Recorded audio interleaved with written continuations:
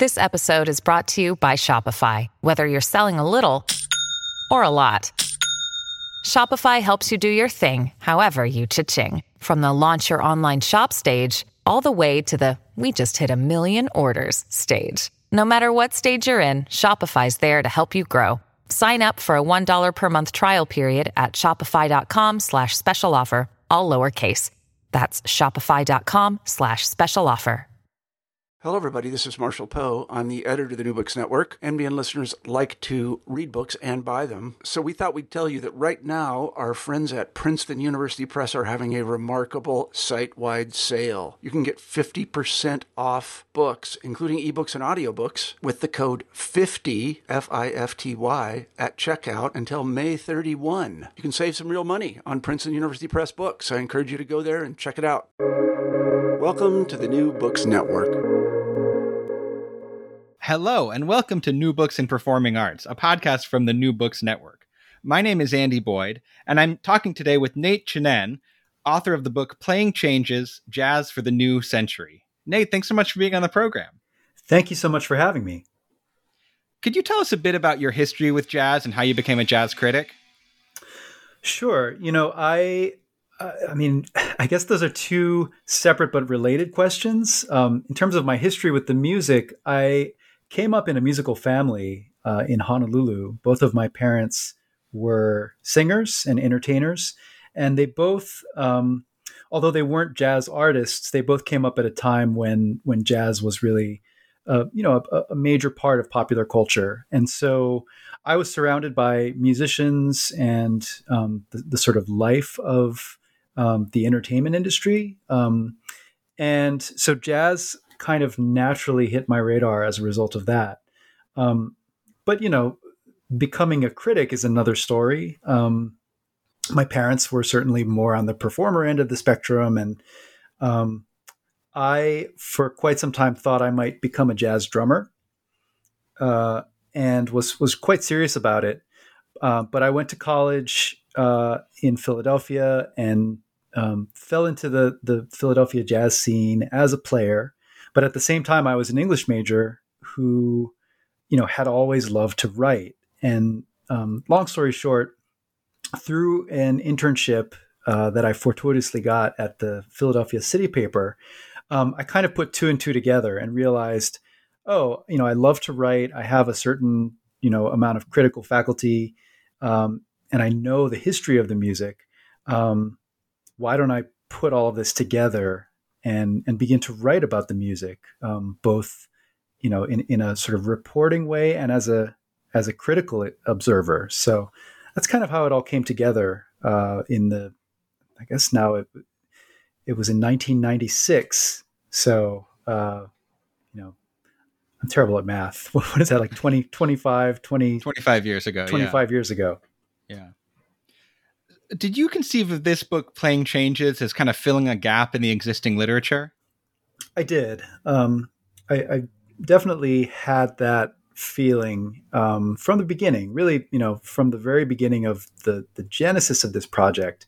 It partly arose out of a feeling that there was a gap in the literature. There are so many great books about jazz, and most of them take the measure of the 20th century and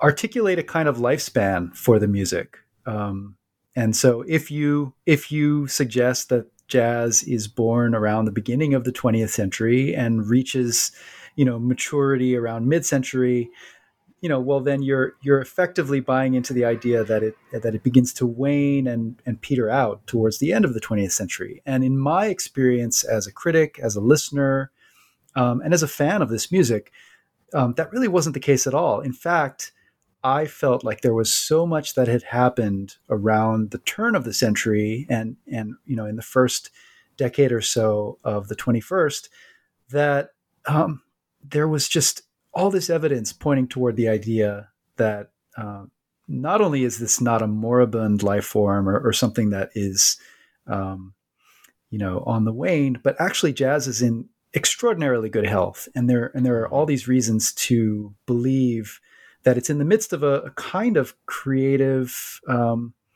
I don't know if you'd say renaissance, but just a really, really productive and creative period. Yeah, I'm 29 and I started listening to jazz, somewhat seriously in college, so about 10 years ago. And I always sort of wondered, is my perception that now is a really good time for jazz just because this is the time I started listening to jazz, or right. is there some real, substance to that? I mean, that's a perfectly valid, I think recency bias and sort of personal experience bias is that's totally understandable.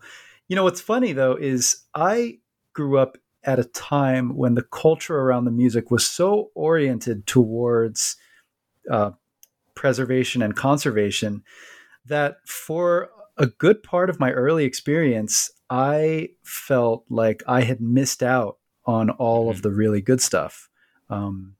It's a really pervasive feeling that, especially at that time, it was hard to shake, because so much of the discourse and marketing around the music was geared towards celebrating the glories that had come and gone, Um, and so to be, I was turning on to the music in the 1980s and 90s.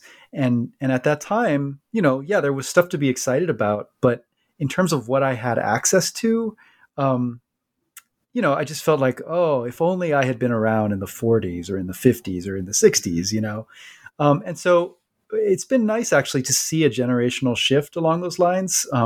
When I meet listeners your age or even younger, they often tend to feel excited about what has happened on their watch, and that's a cool shift. Like that to me speaks of a kind of success in terms of the way this music is being presented out in the world. Yeah. One of the ways that jazz history is often told is as these sort of struggles between rival factions with different ideas about what the shape of jazz should be. And there was a big one kind of in the 70s and 80s where there were, traditionalists or preservationists or whatever term you want to use, people like Wynton Marsalis, and then more experimental musicians like the people clustered around the AACM. Do you think enough time has passed from that controversy to say basically who won? I will demur on the notion that there was a winner. Sure. I really don't think there was. I think that we are the victors in the sense that those scrabbling tensions now seem so like weirdly quaint and outmoded. I look and they were very personal at the time. Like some of the people on each side were really vicious. There was deep investment in this idea. The schism that was certainly amplified by the media at the time, but if you were on the scene, you had a sense that this was real, that this was actually happening at ground level. And so one of the things that I am most pleased about when I look at the culture of this music is that we've not only reached a kind of detente in the so-called jazz wars, but we've completely moved past that whole diametric framework. I look at the success of a musician like trumpeter Ambrose Akinmusire, who has just not really had a false step in his career. Each one of his albums is essential, and this is a musician who won the prestigious Thelonious Monk International Jazz Competition. Really the sort of ultimate proving ground for proficiency within the tradition. He's someone who can hang with anybody, and he's also he's drawing from hip hop and other forms of music. He's incorporating string quartets. He is paying homage to heroes like Roscoe Mitchell from the Art Ensemble of Chicago and the AACM. That's the kind of musician who really shows, how stupid the idea of all of these camps is, and I think he's indicative of this generation of players who they were able to sort of look at those squabbles and say, like, what's the point of that? Like, why would I not pull the stuff that most interests me from everywhere, from both sides of this fence and from that fence and everywhere else. And so that to me is a really, really happy outcome. And it's something that is quite different in this day and age than it was, let's say in the 90s or even, in the very early 2000s. Yeah, that also reminds me of Cecil McLaurin Salvant. I feel like she's another singer who is in some ways very traditional, and then in some ways, I mean, she doesn't really sound like anybody else except for sounding a little bit like Abby Lincoln, Yeah, Cecile is. She is a genius. Let's just say that right up front. I'm very proud of the fact that she is the very first musician named in the book, in the foreword, because although her career was in quite a different place when I was writing this book several years ago, it was already clear that she was just hugely important. And when you say that she is kind of a traditionalist, I think of Cecile as a traditionalist, but absolutely not a conservative.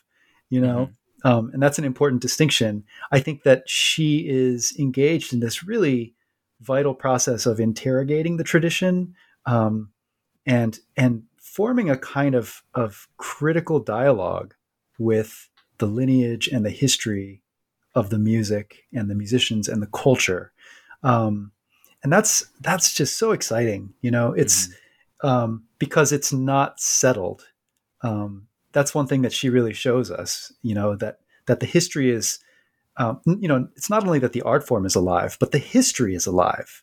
I think that's a really fascinating and provocative process. And then all of that, I say all of that, and we haven't even mentioned that she's also just an incredible voice and presence and musician, So like there's all this stuff happening intellectually, but just on a very basic level, she's also just an incredible singer and an incredible artist. Yeah. I love how she sings these sort of songs that are kind of purposely squeamish from the tradition. She'll choose something that seems maybe a little antiquated or a little sexist or something to kind of point up that aspect of these standards. Oh, sure. Yeah. She is not interested in passive engagement with the music. She doesn't want you to sit back and get comfortable. She's interested in discomfort. She's interested in the productivity of of that squeamishness, right? Mm-hmm. There's some gold in those hills, and that's that. I really love her for that. It's never boring. Yeah, I'd love to talk more about this sense that you mentioned of kind of contemporary jazz rewriting jazz history in a way. Who are some of the jazz artists of the past who are kind of being rediscovered and reevaluated through the lens of contemporary jazz? Well, one really notable example, I would say, is Alice Coltrane, who has always been a figure revered by a certain subset of people, including many outside of what we would think of as a jazz audience. Alice Coltrane's music of the 1960s and 70s, especially, it has always meant something. But within the jazz establishment or within the jazz discourse, she's always been something of an outlier, and certainly subordinate to the titanic achievements of her husband, John Coltrane. Now, I'm talking about the discourse. It's been really, really cool and interesting to see that narrative shift a bit over the last, I'd say, decade, and really come to a more holistic understanding of the Coltranes as a couple in dialogue with each other and supporting one another, and really after a lot of the same goals musically and spiritually. And you are almost as likely now to, when you talk to younger musicians, you're almost as likely to encounter reverence for Alice Coltrane as you are reverence for John Coltrane. And I don't think that is some kind of corrective, but it is like a really important adjustment. And I think it is giving her the recognition that she is due. And it's also like, here's where I'm really fascinated. It also actually shifts our understanding of John Coltrane and his work to place it in active dialogue with the work of Alice. It's a really important thing to think about. And so much of what we are seeing in jazz studies and in contemporary jazz criticism involves a kind of realignment of the context, putting things into the right perspective in terms of the social cultural element, in terms of the historical element.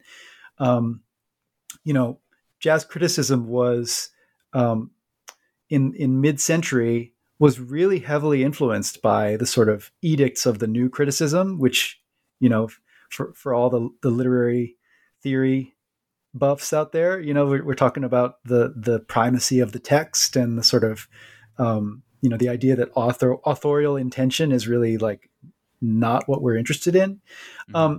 And I feel like we're seeing we're finally seeing sort of the end of that arc. It's not that we can't close read a text. It's not that we can't listen to a piece of music and evaluate it strictly on its formal properties. But I think we are understanding just how rich the conversation can be when we factor in all of the forces that go into, the creation of this art. Because part of what that old kind of new critical influence framework doesn't really allow for us to look at, for example, the political implications of a lot of this music. I mean, a lot of the best jazz of the 70s was written very explicitly in the context of the Black Arts movement. Right. And this is an issue we are, as a jazz community, we have been reckoning with. It was in the early 60s that Amiri Baraka wrote his landmark essay, Jazz and the White Critic, which really just comes right out and says it. Most important jazz artists have been Black, and most jazz critics have been white. And there is an issue there. I think that to be actively observing the scene today and to write with any kind of insight about someone like Kamasi Washington or Thundercat or Robert Glasper or Esperanza Spalding, you really need to think about that cultural context. And I'm not saying that you have to be a product of an African-American community, but you certainly need to be in dialogue with one. You certainly need to understand that there's a social nexus here, and a set of signifiers, and this stuff is not happening in a vacuum. And I think I don't want to throw like the entire history of jazz criticism under the bus here, but I'm just noting that this is a set of priorities that I did not feel I inherited when I began doing this work. It's something that I feel like I've had to construct a little bit, over the course of doing this job. And it's a learning process. It's really exciting because I feel like that process is never unfinished.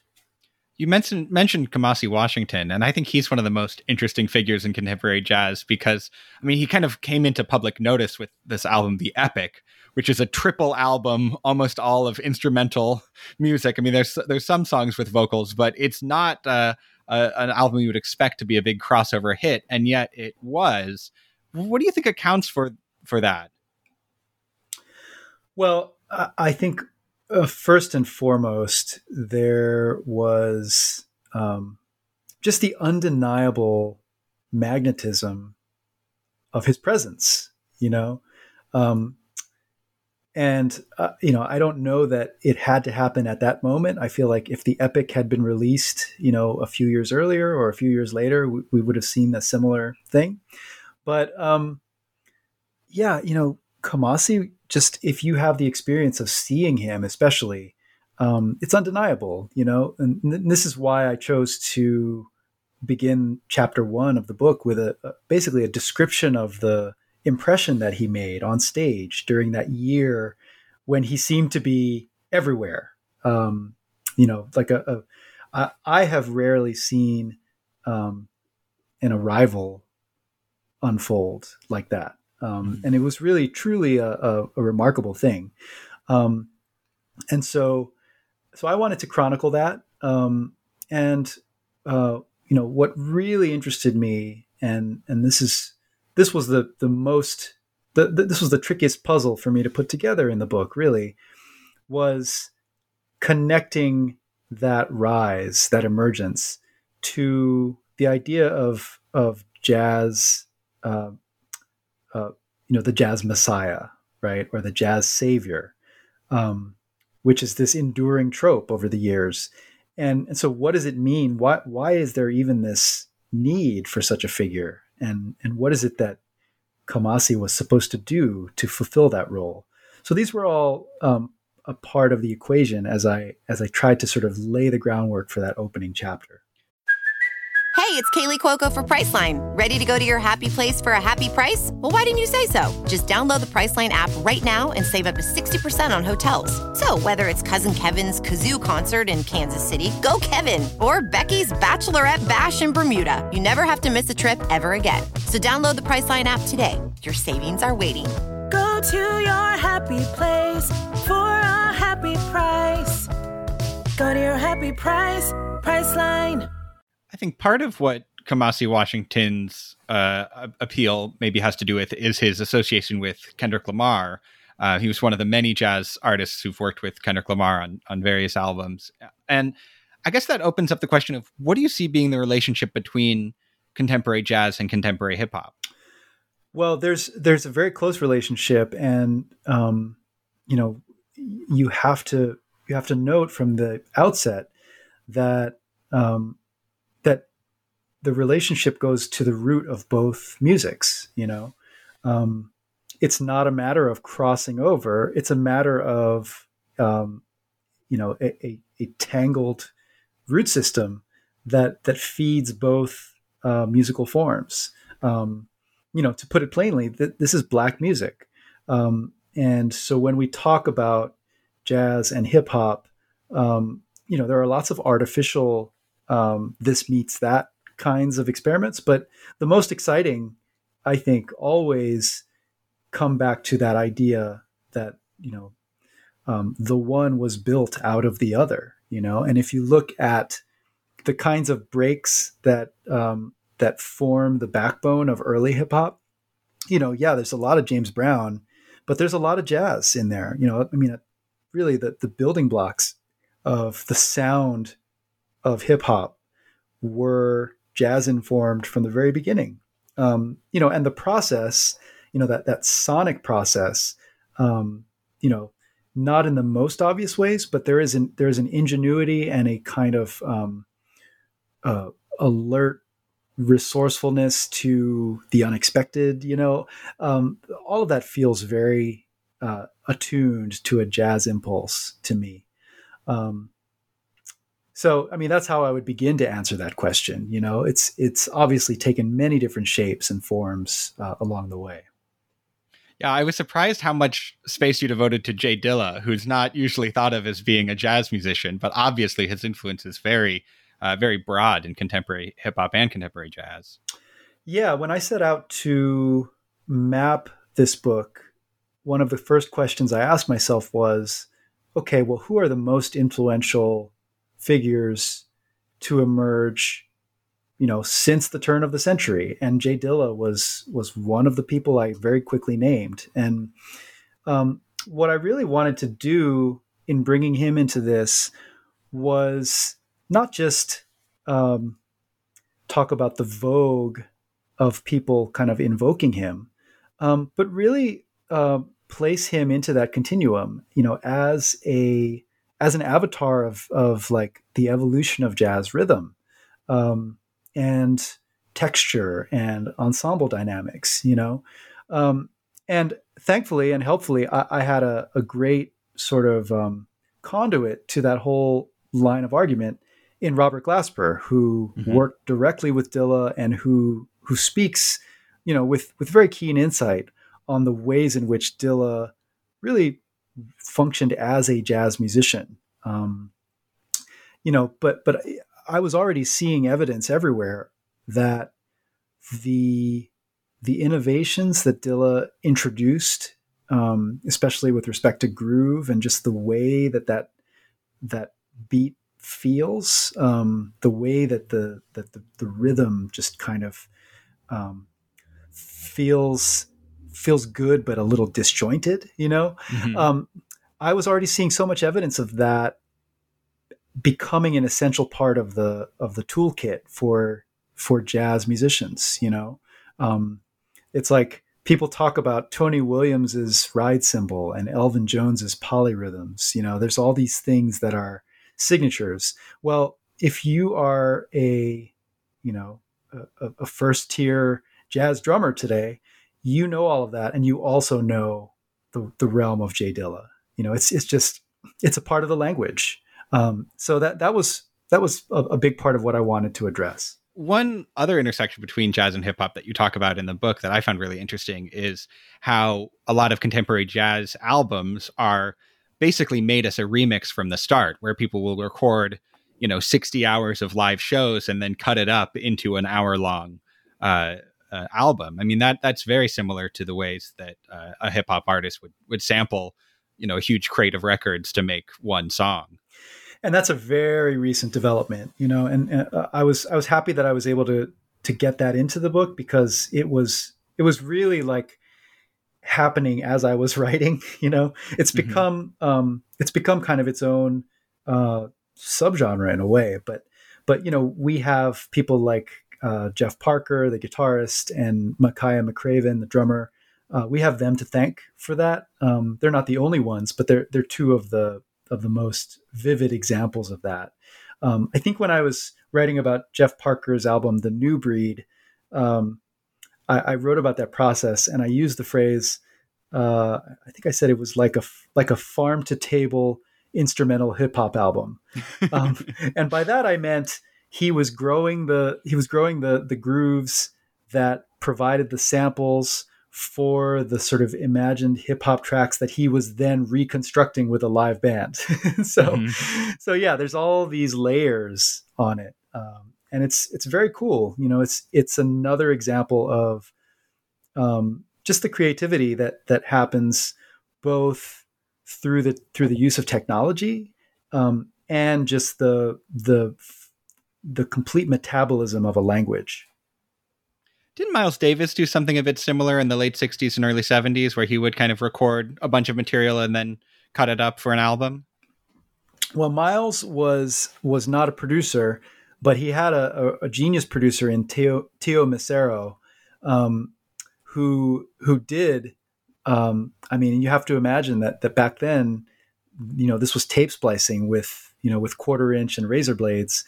But yeah, everything from In a Silent Way to Bitches Brew, these were albums that were quite literally constructed out of, hours and hours of kind of hazy, formless jams.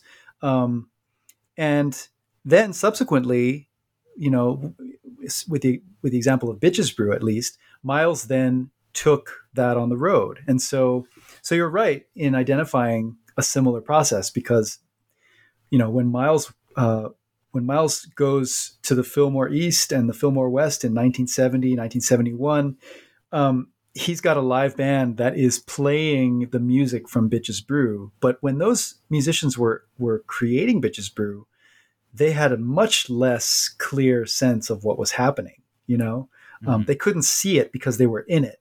But once the album was created and there was this kind of finished product, then they could say, oh, well, this is how this song goes, Right. So yeah, that translation process has been a part of the picture for quite a while. Another genre that contemporary jazz brushes up against is indie rock, and you devote a chapter to Brad Mehldau, and you compare him to David Foster Wallace, which I thought was an interesting comparison. Could you explain kind of that comparison?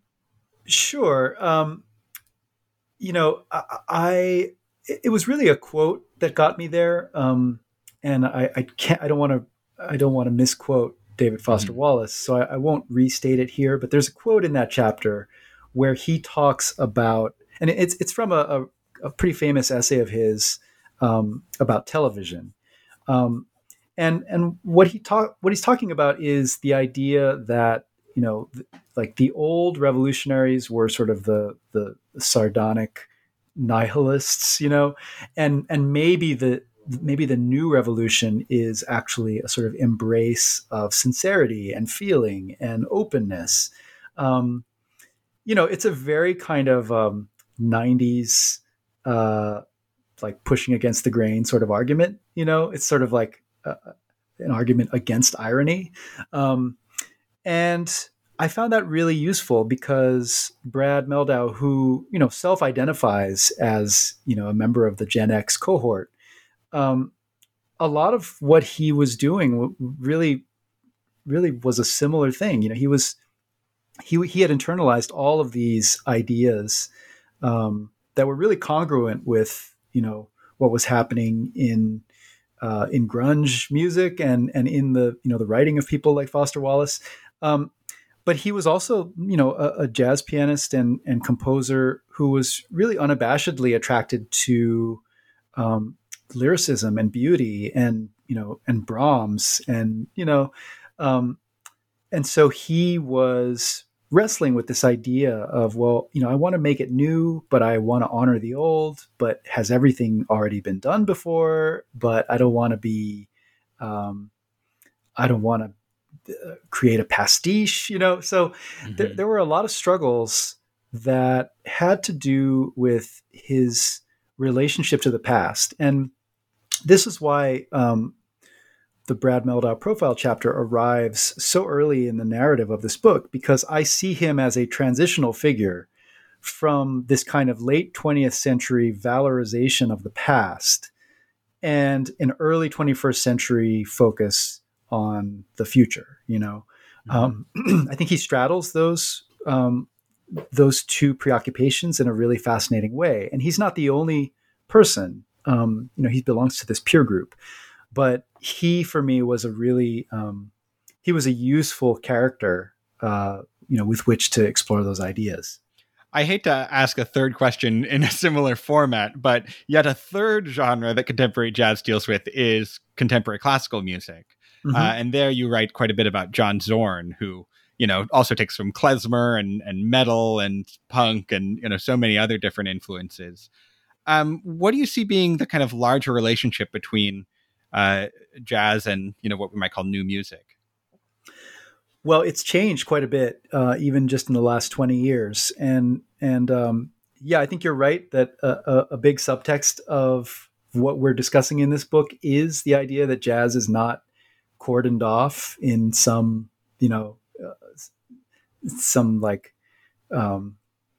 I don't know, a small set of dark rooms downtown. Exactly. It's really in dialogue with so much, right? It's in dialogue with all these other forms, and not just musical forms. But to answer your question specifically, we've seen some really, really exciting developments along this overlap between jazz and I guess what you'd call new music.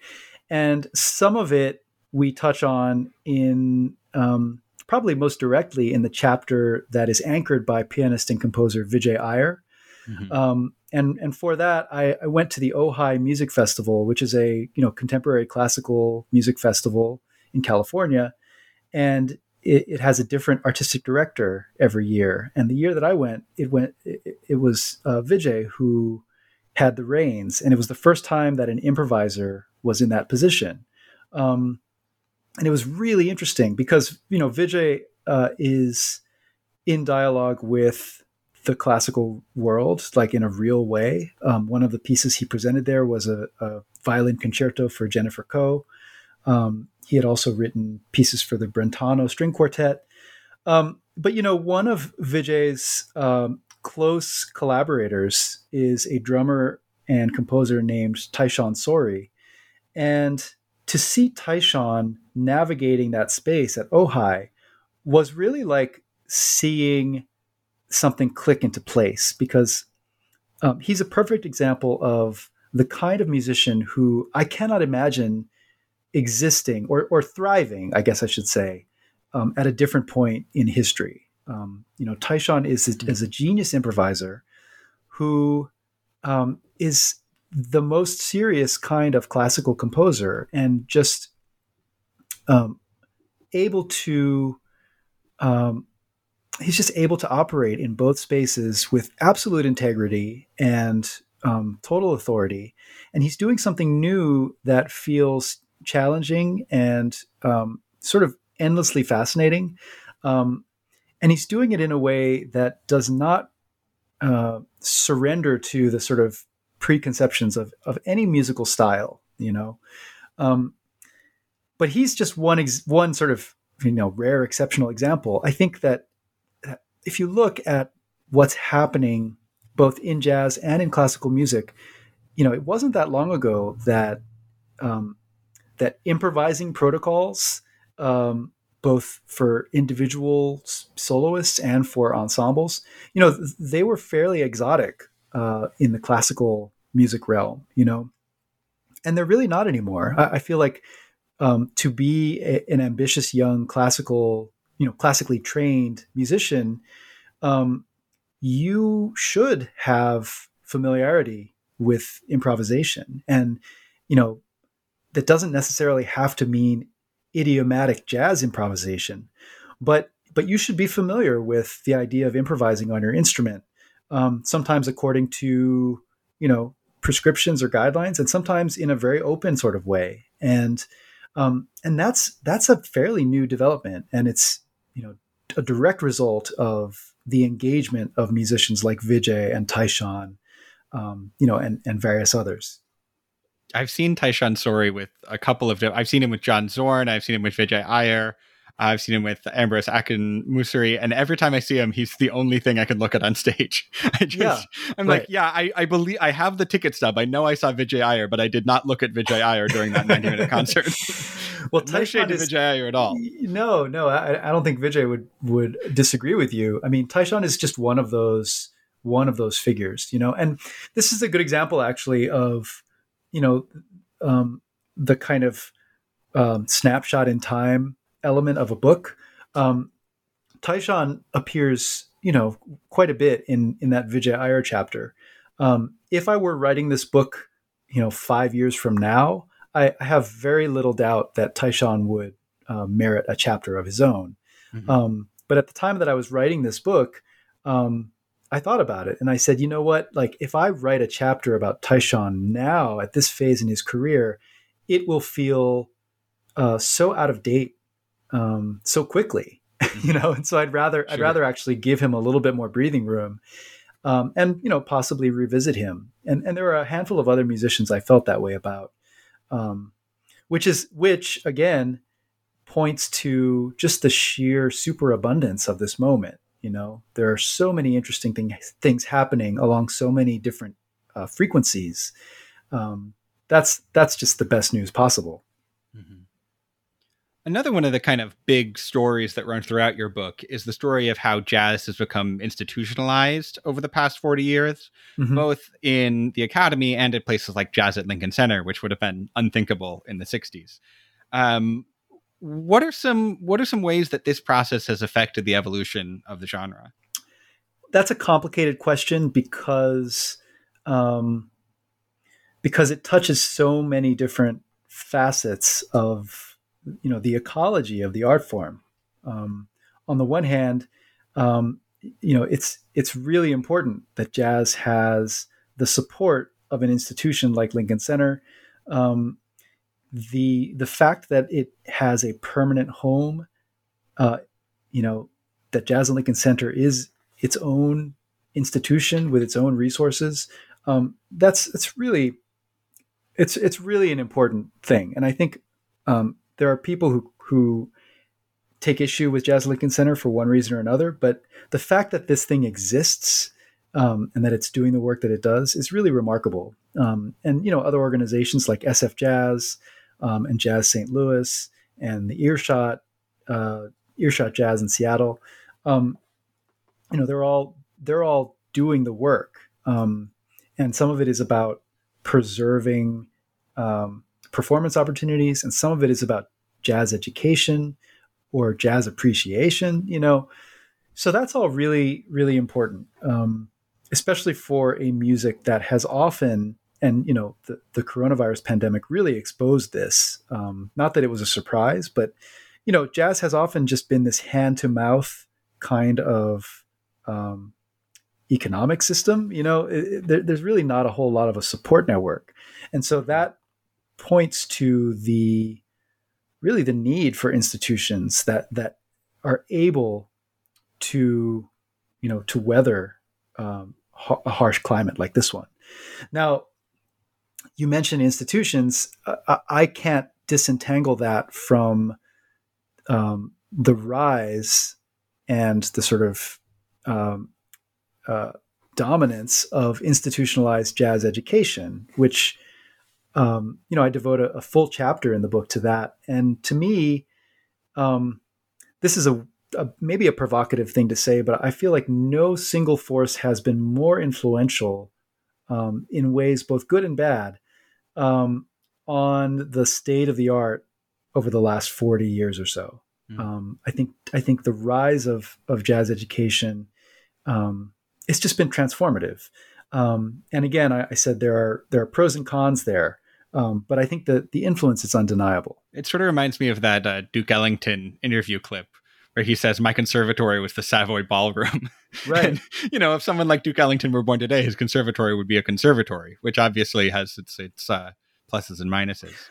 Well, so much of that has to do with just the way that culture has changed. I've been thinking about this a bit during the pandemic as we look at this, completely broken infrastructure, and just thinking, well, how are we going to rebuild this thing, and what can we do to ensure that it's actually better, that it's actually more equitable and more humane, and all of these things.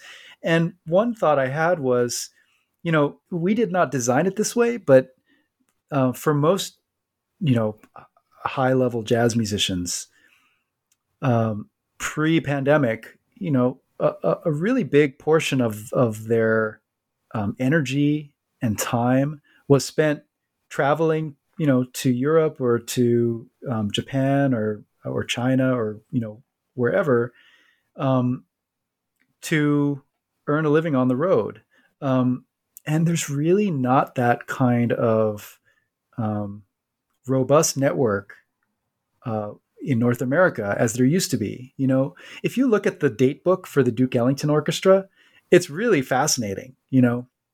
I once took a look at a stretch in the mid 50s, when they were playing the Newport Jazz Festival every year, and they would play, they'd play a concert in a ballroom in Michigan's Upper Peninsula. And then the next day they would play at a department store opening, in Sioux City. And then the next day they would be, at an outdoor festival. And the next day they would be in the recording studio somewhere. And it's really just like, it's kind of amazing because you realize like, this is a band that was just working almost every day. They were just constantly on the road. And there was I don't think it was easy for them, but there was a sustainable network at that time, and anyone who's tried to put together a cross-country tour for a contemporary jazz artist knows, it's pretty rough. There are these hot spots, but there's a lot of dead zone in this country. And I think, what would it mean to really invest in something that felt more like a real network, I think that would really be transformative, but we're dreaming big here, right? Sure. Yeah, you get that same sense reading Ralph Ellison's essays. He's growing up in Oklahoma, and yet he sees everybody at that time. And he does, he sees the local guys, but he also sees, all of the important jazz musicians of the time coming to tour in Oklahoma. Right. People passing through town, that's a thing that used to happen a lot more often. Yeah. You do focus most of your book on the US, but you also have a chapter where you look at a lot of international jazz, including the scenes in London, in China, and across Latin America. How do you see jazz adapting in these different contexts? Well, if you talk about jazz as a kind of language or a set of proficiencies or a process, then it really can thrive anywhere. It doesn't have anything to do with its place of origin, and I think that we've seen that there are regional variations and different inflections, based on where the music takes root. I have received, I think, probably the most frequent critique that I've seen relating to this book, and it's one that I always will accept with humility, is that there's not a lot of focus on, for instance, the European scene. There's a lot of people who've read this book who are based in that scene who say, well, this is really a U.S. focused narrative, and that's true. And the reason for that is because I really felt like I had witnessed enough firsthand that this book for me was really a kind of, first and foremost, it was bearing witness. It was trying to bring some sense and some clarity to what I had, really seen unfolding, primarily in New York City, over the last 20, 25 years.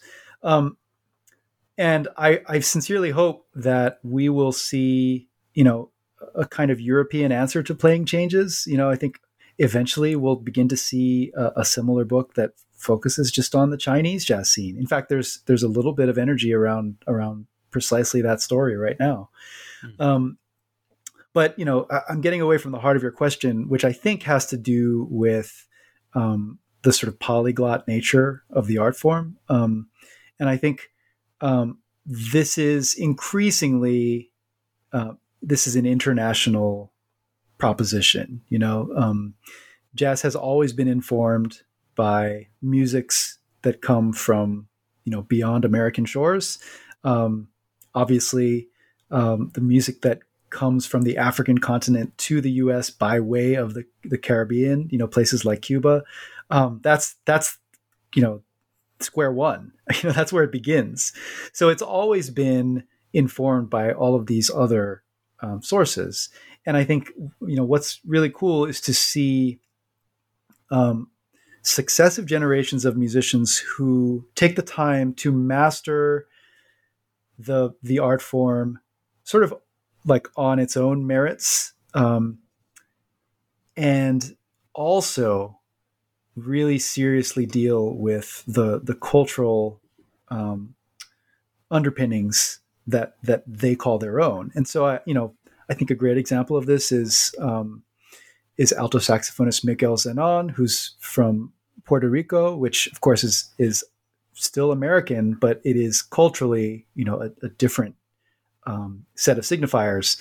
And Miguel, for him, as I write in the book, there was a kind of translation process where he was so determined to be a serious jazz musician that he kind of put his own heritage on hold while he was, striving to master that language. But subsequently, he realized then that he was not in full dialogue, with all of his influences, and he began to reincorporate them.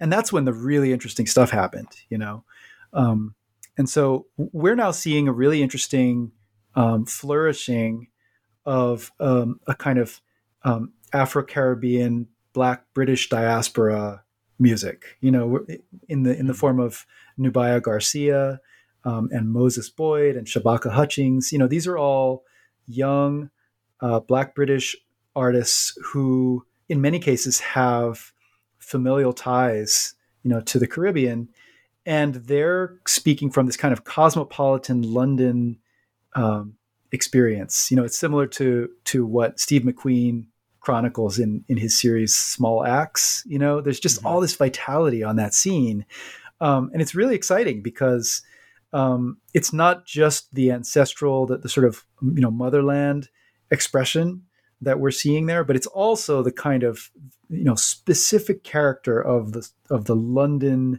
the heterogeneous London thing. which is its own thing, and so it's exciting to see that expressed in the music. Do you worry about the scenes in places that don't have that kind of connection to the African diaspora? I mean, you write about the scene in China. There are obviously, some African people and African descended people in China, but not nearly as many as there are in London. Do you think that a scene in a place that doesn't have that kind of direct connection to Black culture can be as vibrant as a London or a New York? I think it can definitely be vibrant. I don't know if I'd want to get into a sort of this or that comparison, but I will tell you that I was quite honestly surprised by the level of acuity and really kind of fluency in the modern jazz language that I encountered in Beijing. And this is fascinating because a big part of that was due to technology. It was due to the fact that musicians, with their time difference, musicians were able to wake up in the morning and over their breakfast table tune into the live stream from Smalls. And this is years ago before live streams were the norm.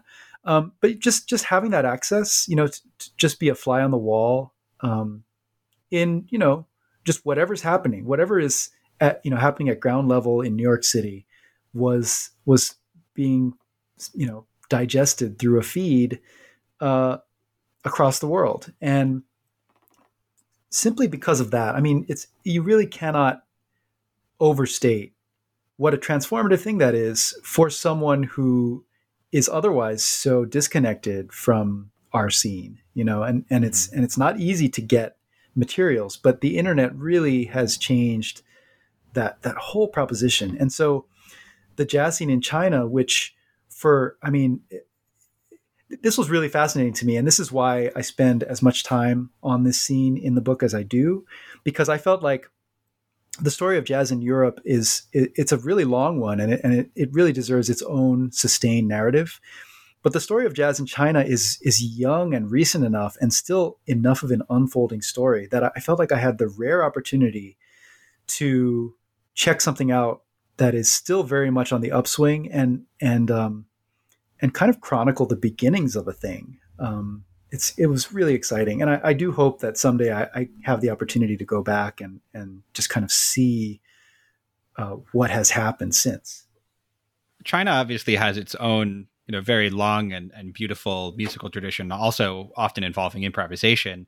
Has that influence started to influence the type of jazz that's made there? Is that the development that's happened yet? Among some people, I would say yes, but most of what I encountered, certainly in Beijing, was very much you could have felt, if you went to the East Shore Cafe, you would feel like you had just tripped down the stairs into Smalls. It was like a very close approximation of what is happening right now in the New York scene. And so there is, often we see a multi-phase process where, step one is like really persuasive assimilation of a language. And I think that's where they're at right now.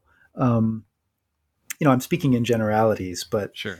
But this is what I encountered. It was just like, it was still just within the last, easily within the last decade that we see a widespread, level of facility among younger players in China, where they you could sort of parachute them into the scene in New York, and they would be fine. They could just drop right in. That's so new. And so I do think, and I expect, that we are going to begin to see more expressions of, traditional Chinese instruments, traditional Chinese song forms in the mainstream jazz expression. But, as far as what I witnessed, it hasn't quite happened yet.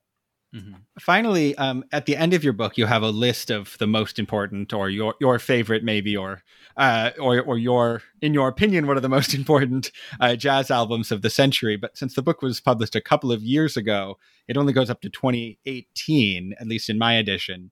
If you were to release a new edition, what are some albums you would include for 2019, 2020, and maybe even 2021? Great question. I will refer you to a handful of albums that really topped my my year-end best lists in the last several years.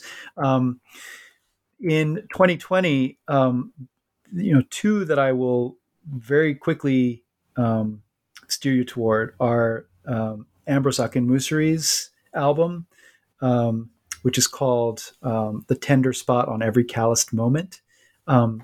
Just a really beautiful and remarkable document of his quartet. I also love an album he released a couple years ago called Origami Harvest, which is very different. This one incorporates a string quartet and electronics and spoken word by Kool A.D., who some people know as a former member of the hip-hop duo Das Racist.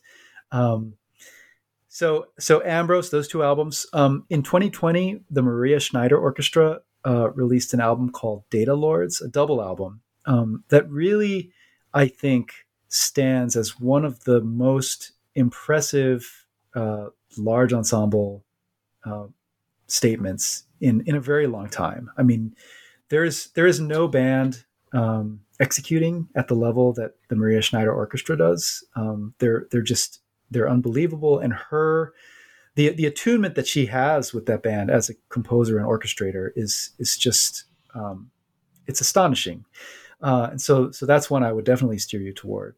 And let's see, it's funny, when you're just constantly writing about this music, you sort of lose your grip on time, and you forget, like, well, when did that come out?